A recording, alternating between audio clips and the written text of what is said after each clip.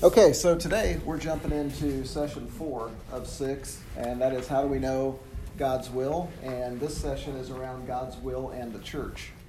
The main point of today's lesson is that God often reveals his plans through his church, meaning you and me to each other. So the first question, kind of the icebreaker today, is again around advice. We've kind of had several questions around advice over the last few weeks. And this one says, what's a piece of advice you're glad you didn't ignore? Have you ever gotten some advice you're really glad you didn't ignore?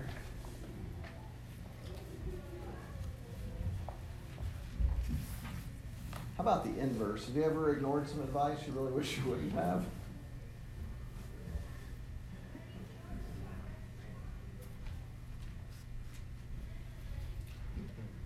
EJ's nodding.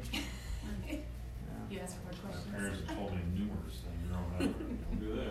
I did it. And then they were right. Oh, yeah. Switch jobs. Yeah. So sometimes we find we get a lot of advice around our job. We get a lot of advice around our relationships as well. Have you ever been glad you didn't ignore that relationship advice or that job advice? Seems like relationships and careers are one of those areas where parents, the experience that they have, right, or your elders, it's really helpful. Like advice on what car to choose or not choose, I don't know, it doesn't really matter. But relationships and jobs, it seems like that's advice we often listen to. Anybody have a good story? No. Okay.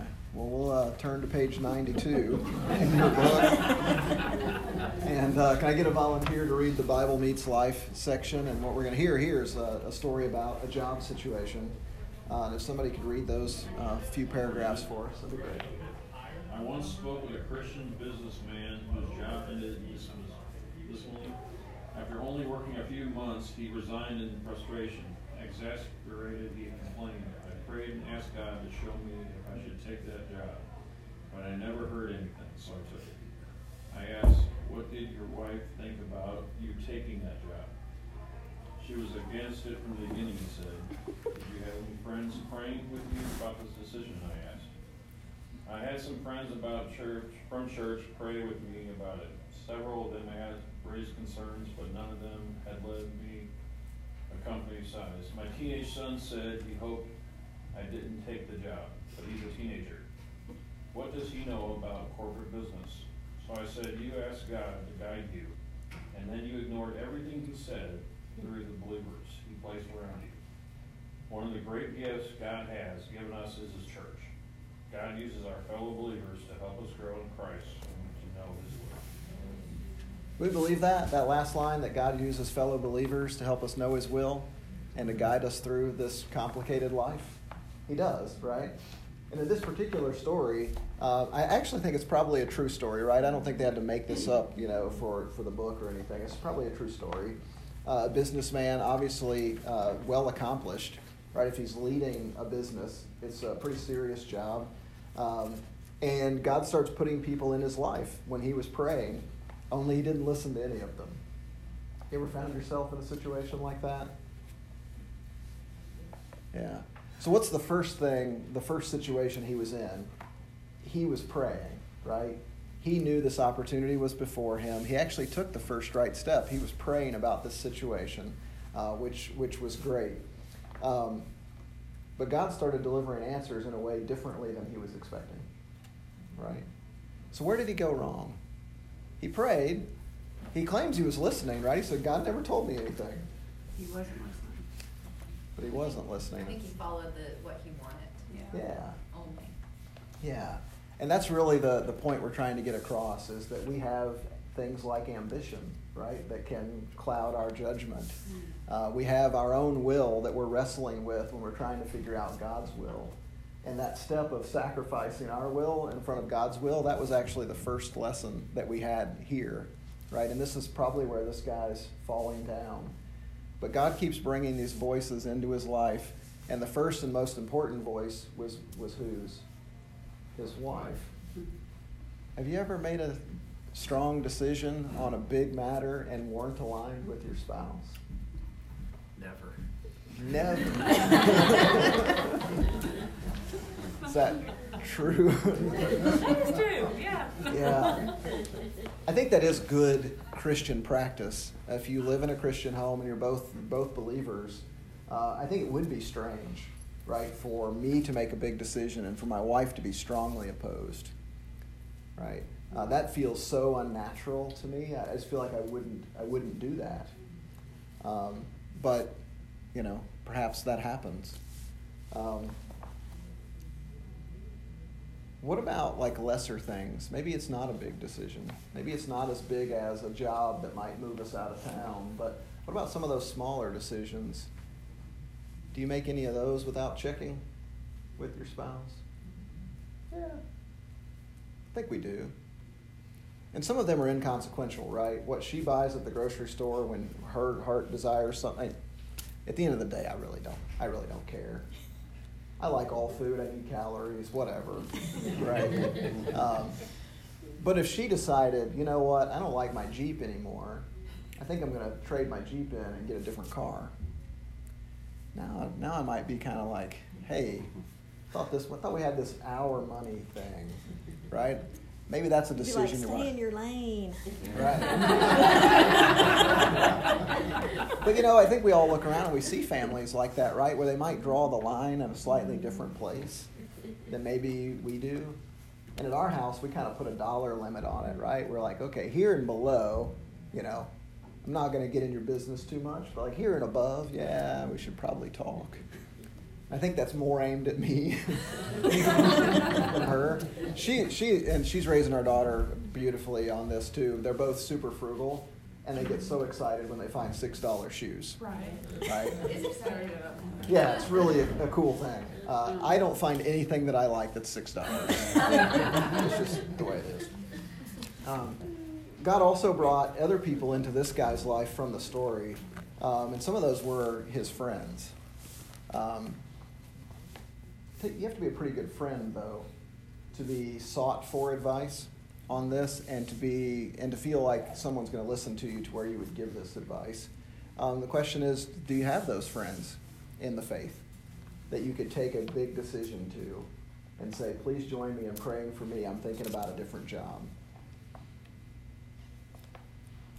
I think you should, right? I think you could have some right here. We just had prayer request time. You could offer it here and say, you know what, I'm thinking about a big decision. Now, be reminded that God may speak to someone in this class, and they may say, I don't think that's right for you. Now there's a question of, you have a strong enough relationship to offer it. Do you have a strong enough relationship to actually take the advice? Or would you just be able to say, well, that's just Jason from church. I only see him on Sunday. Right? What do I care about his opinion? Right? And that's where we've been talking about God's will. And last week we were talking about the Holy Spirit. And we're trying to remind each other that when the Holy Spirit brings someone to mind, that's our cue to pray for that person. And I hope you've been doing that. We try to send out these prayer requests in the middle of the week or so. We're not always, sometimes before or after. But and that's just to be a reminder that we could allow God to use us in this process. And then lastly, this guy took advice or had advice offered from a teenage son. Do you believe that God can speak through your teenage children? We know they're crazy, right? We know they don't make great decisions all the time. That's why they live under our roof, right? We were talking this morning. I just was making a joke and said, I think that might have been part of a previous president's decision-making when he said you could stay on your parents' insurance until you're 27. Maybe you don't make great decisions early in life. Maybe you need a little bit more of a safety net. But I think God can speak through our teenage kids. And I think our teenage kids, I don't know if you've stopped in on Wednesday night regularly or recently, but I'm a little bit jealous of what they get there.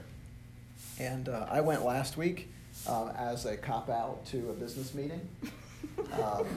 Well, your daughter, Beth's daughter was singing. I wanted to hear her sing. And I was torn with, do I go, do I stay? And then somebody handed me the business meeting paperwork, and I was like, I'm out. That's her territory. She's a great person to have in a business meeting. I'm not. And they really, I was blessed by Joe's preaching and the worship there. And I do believe that God's speaking through our kids. And I think we should trust them with some of that. So the point is that God often reveals his plans through his church.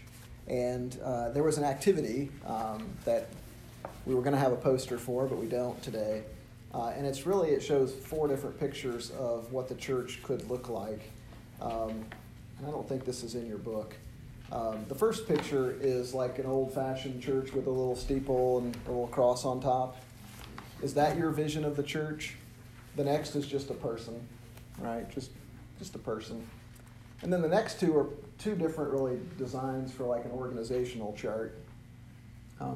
Which one of those, in your mind, really describes the church best? Yeah, the person. Right, the church isn't a building, right? And the reason I make this connection to the Wednesday night thing is that's one of the Joe-isms, right? Mm-hmm. Joe often says the church isn't the building, right? It's all of us. But there's probably some organizational matters as well. I mean, we do have a preacher, and then we've got associate pastors, and there are some positions and things that happen in the church.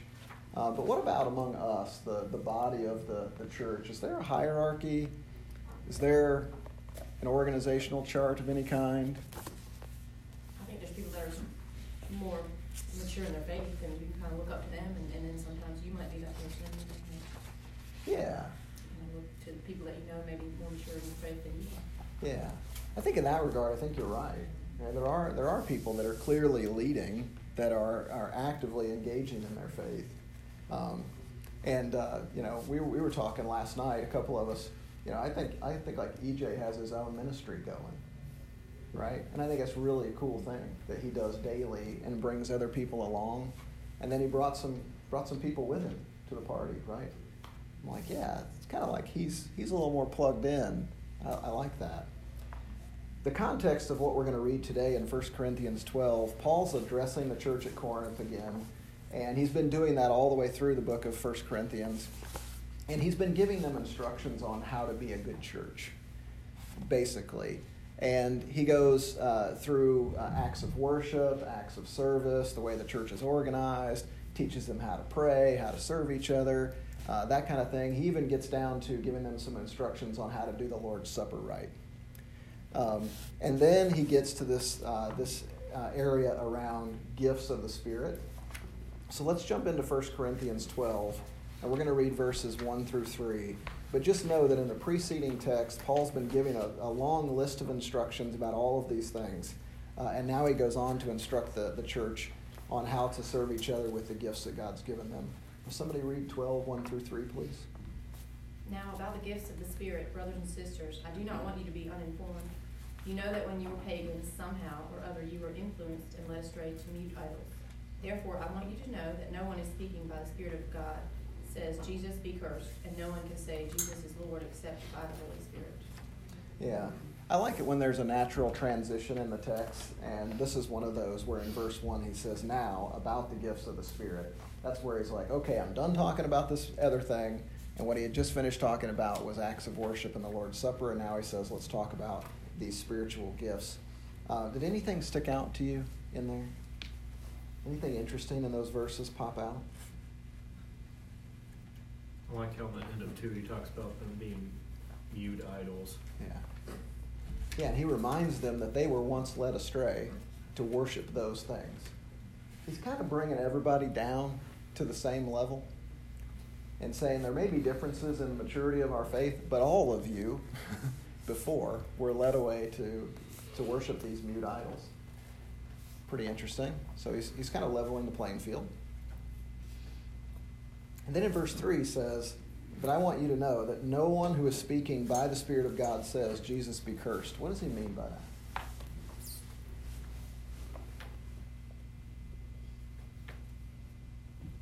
You hear a lot of people, I'm assuming it was back then too, but you hear it these days where, people, they have religion and it's about what makes you feel right and you being a good person and all these different things.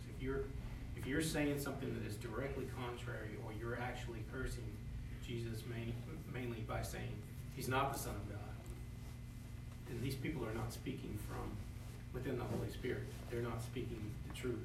They're just out there on their own. There's a big division there. Yeah, absolutely. Yeah, he just gave us like a spiritual litmus test where he said, okay, if there are people that are cursing God, they're not believers. And there was some distinction, right? There was some of that in the church, and I think that's true of every church. There are some people that are sort of hanging around the church that are part of the body of the church, but they're not part of the body of Christ. And he's giving them a way to differentiate. And he says that no one who claims to be speaking by the Spirit of God can also curse God at the same time. It's not possible. So if you find somebody that's lukewarm and cursing God, but he says they're outside the faith. And then similarly, he continues on and says, no one can say Jesus is Lord except by the Holy Spirit.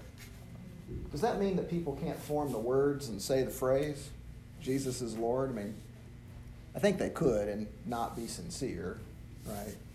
But he's saying if someone is truly sincere and surrendering themselves to Jesus as their Lord, the only way they can do that is to be filled by the Spirit. This reminds me of when Jesus is on the mountain with all of his disciples, and he's praying, and he knows he's about to be seized, and he's asking the disciples, who do you say that I am? And Peter responds and says, you are the Christ, Son of the living God. And then what does Jesus say to him? You said that. Yeah, he says, you're not capable of saying that, right? That's the Holy Spirit at work within you, right? Pretty interesting stuff. So why is it important for us to be aware of the spiritual gifts that the Spirit gives us? We're going to help people through life, through their problems. Yeah. We're not equally equipped, right? You have something that I need, and I have something that you need, because God didn't give all of it to all of us. Because what would happen if God gave us all of the spiritual gifts on a singular person? Nobody would stand out for certain reasons, I guess. Yeah, I wouldn't need you anymore. We wouldn't be much of a church, right? How did Jesus tell the disciples that people would know that they follow him? He said we'd have fruit, but he also said that they would know that you belong to me by the way you love each other, right?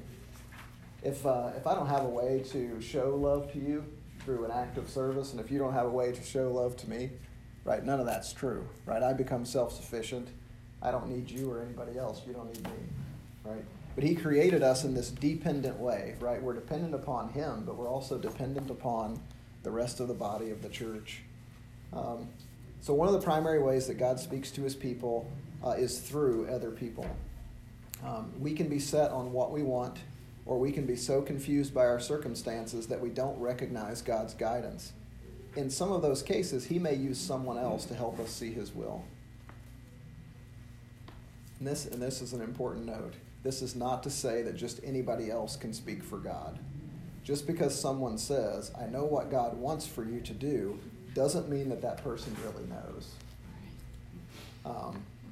And this starts to bring in issues of discernment, right? And that's why I was asking about, have you ever gotten advice that you ignored? Have you ever gotten some advice you're glad you didn't ignore? But again, this comes with time and with some testing. It says an acknowledgement of the lordship of Christ must be present in that situation, both in the person's words and in their life. Even then, we want to see that his or her words line up with other ways that God speaks to us, especially through what? His word, right? So, where's the danger zone? The danger zone is that you get some good advice, and then you're not in God's word. Everything might sound good, or it might sound bad, right? The discernment comes through actually being in his word and making sure what they're sharing with you lines up with what you're reading. So where do people often look for guidance today? Like YouTube. Yeah. That's true. Yeah, you shared one with me yesterday that I knew there was a million things on YouTube, but I didn't know you could know how to fix a dislocated elbow. Yeah. So instead of set a nose and the kid got his nose broken during a basketball game. Awesome. So I mean, Wes and Grace are not going to be paying co-pays anymore to take their kid to the urgent care. They're just going to fix that thing at home.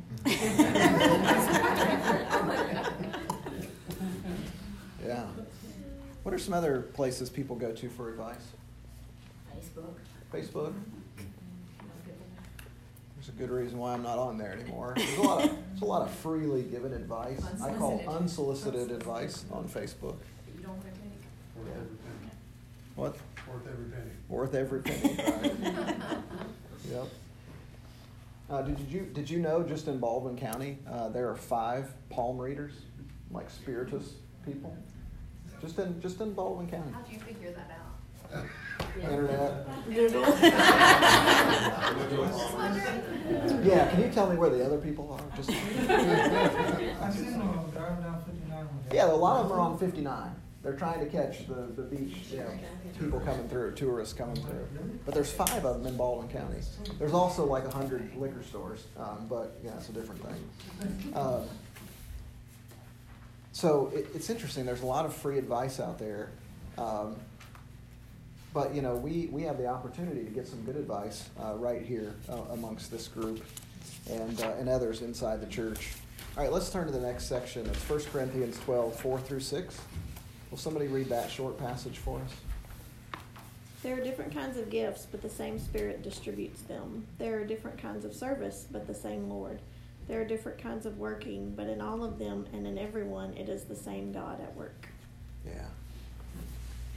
Remember in that first section of this chapter, Paul kind of brought everybody down to a level playing field. And the reason he was doing that was he was setting them up for this passage. And he says that there are different kinds of gifts. And when he said that, everybody in the room nodded, right? Everybody's like, yeah, of course, we know that. And then he says the same Spirit distributes them all. And they were like, yeah, okay, yeah, I get it. The part that's missing here, I think, is probably Paul's body language and probably some of the extra commentary that goes with it. That he was telling them that all of these gifts were equal to one another. That one wasn't superior to the other. What are some of the gifts that we often think are more superior than others? Being a preacher. The preaching, right? The person that stands at the front doing the preaching is the most gifted person in the church, right? I think we can reasonably assume that. Is it true, though? It's not. Right? The person serving in the nursery with the children has the same Spirit gave that gift, and their expression of that gift is equally weighted in the kingdom. What were they struggling with in Corinth? What was the best gift to have? There were 2 that were sort of at the top of the list. If you had the gift of prophecy, you were a rock star, right? You were a hero. Because you saw, God revealed things to you, you saw the future, and then those things came true. That's how they tested prophets, right? Even Jesus said, if the prophet's wrong, how many times? Just once means they're not a prophet, right? So if you were a prophet, you were pretty high on the pecking order. What's another one that was going on then? What did they do back then, and maybe some churches still do today, but we hadn't seen it in a long time, and you've never seen it in a Baptist church? Speaking in tongues. Speaking in tongues, right? So you had the tongue speaker. That was pretty high on the list, but who had the even more superior job than that? It was the interpreter of the tongues. So if you could hear that and then interpret that, you were a big shot in the church.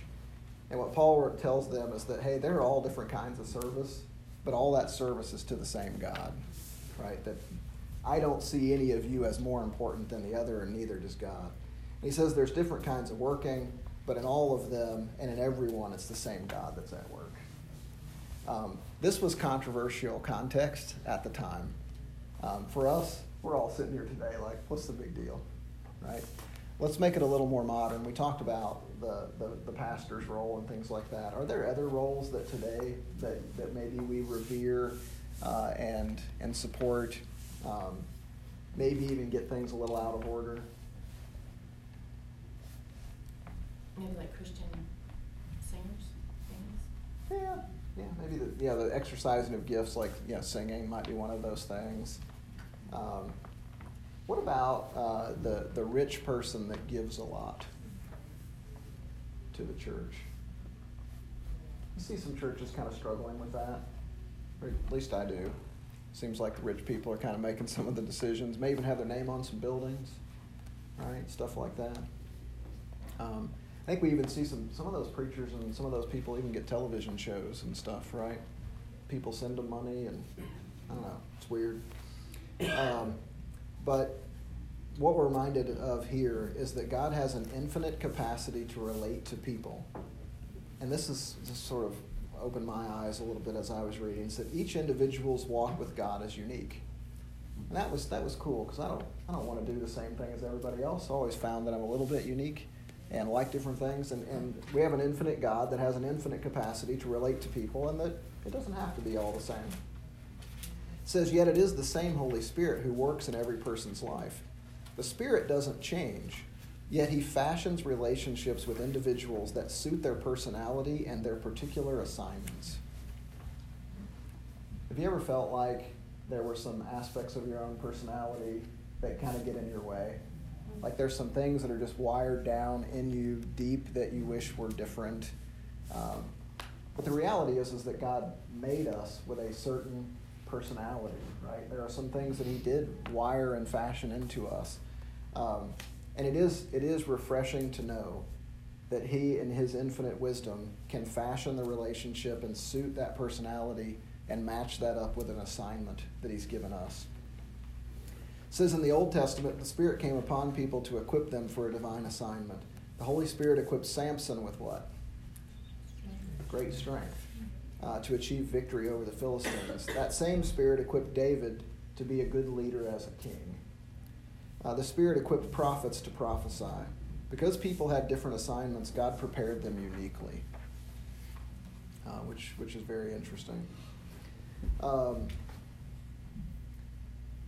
So, how have you seen God work in a similar way in each other's lives? Have you seen God sort of passing out different assignments to people in this group or around this church?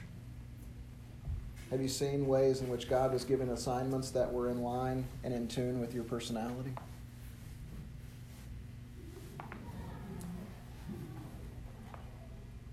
Leading this class, we've got different people that have been stepped up. Something would happen at work and somebody would need to, or at home, or something else, and somebody else would need to step in to lead the class. And you're doing that at this moment. Scott's done it before. Yeah. And, Matt, them, before them. And, it's...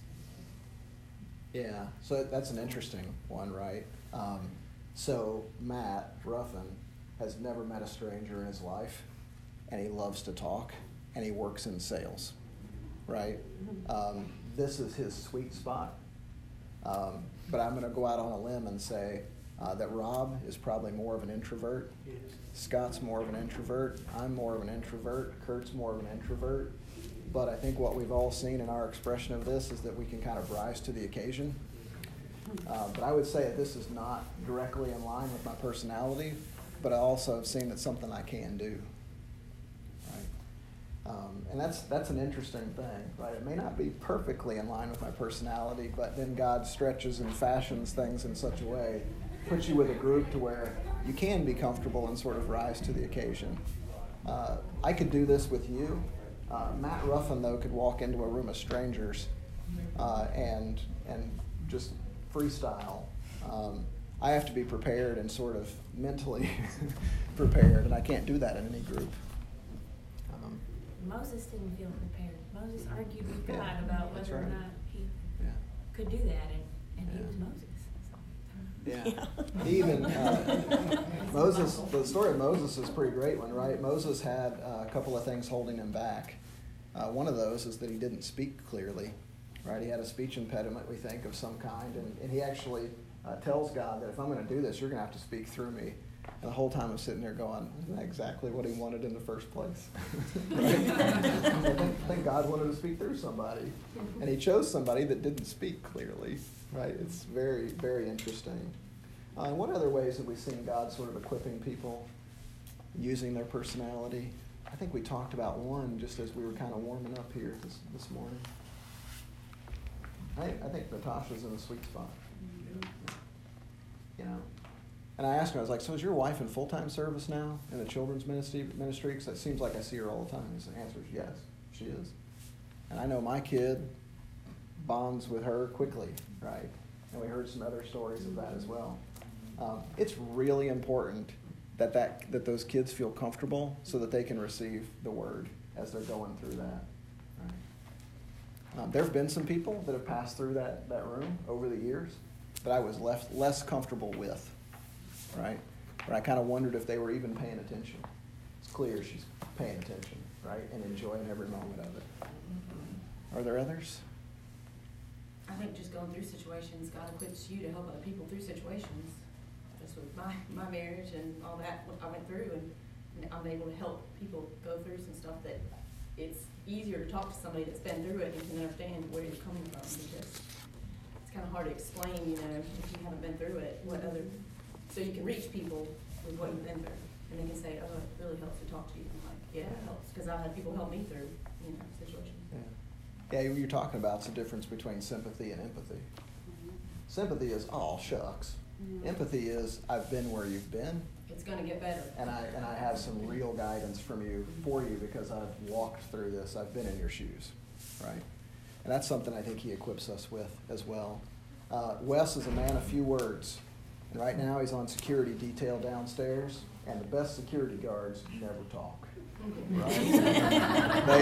they leave you wondering, what's that guy, the big guy in the corner, doing over there? Well, he's got an eye on you, right? He's not down there sharing the gift of gab. He's down there, you know, he's on detail, right? So I think God does fashion some things that are in tune, actually always with our personality. Let's read this last passage together. It's 1 Corinthians 12, 7 through 11, if somebody would read that for us.